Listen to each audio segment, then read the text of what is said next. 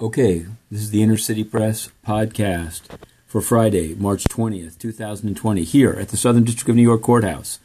We covered a number of cases, at least 6, in the Magistrates Court, which was moved up to the 24th floor due to coronavirus. It's a huge courtroom.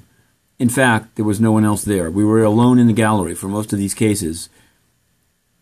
And it was interesting to see new orders come down. Judge Gorenstein, the chief magistrate judge, allowed a number of people to be freed that he said he wouldn't have otherwise allowed to be freed. There was a shortage of GPS monitoring bracelets, but that seems to be resolved by the end of the day with a promise that more would be delivered. There was a new condition imposed, not only by Judge Gorenstein, but also by Judge Broderick on the other side of the street, 40 Foley, of release on the condition that the defendant will obtain an iPhone for FaceTime monitoring. Now, there's 2 things that are ironic. Number 1, why buy the most expensive phone around? Number 2, Apple as a surveillance mechanism? In any event, it's all meant well, I believe, and a number of people were released who otherwise would not have been. Now, this is because coronavirus can spread in the jails.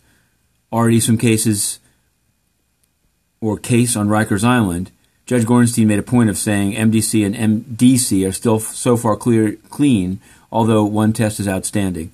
Meanwhile, Inner City Press, which will continue to cover the Southern District next week, put in 10 questions to the United Nations, which has been covering up coronavirus. Let me say it. Antonio Guterres, recipient and cover-up man for Chinese bribes, played it down and now refuses to answer basic questions about coronavirus as well as the Cameroon genocide. The UN is corrupt. Its spokesman, Stéphane Dujarric, blocked Inner City Press on WhatsApp as he said that's how he takes questions. But we will persist. To be continued.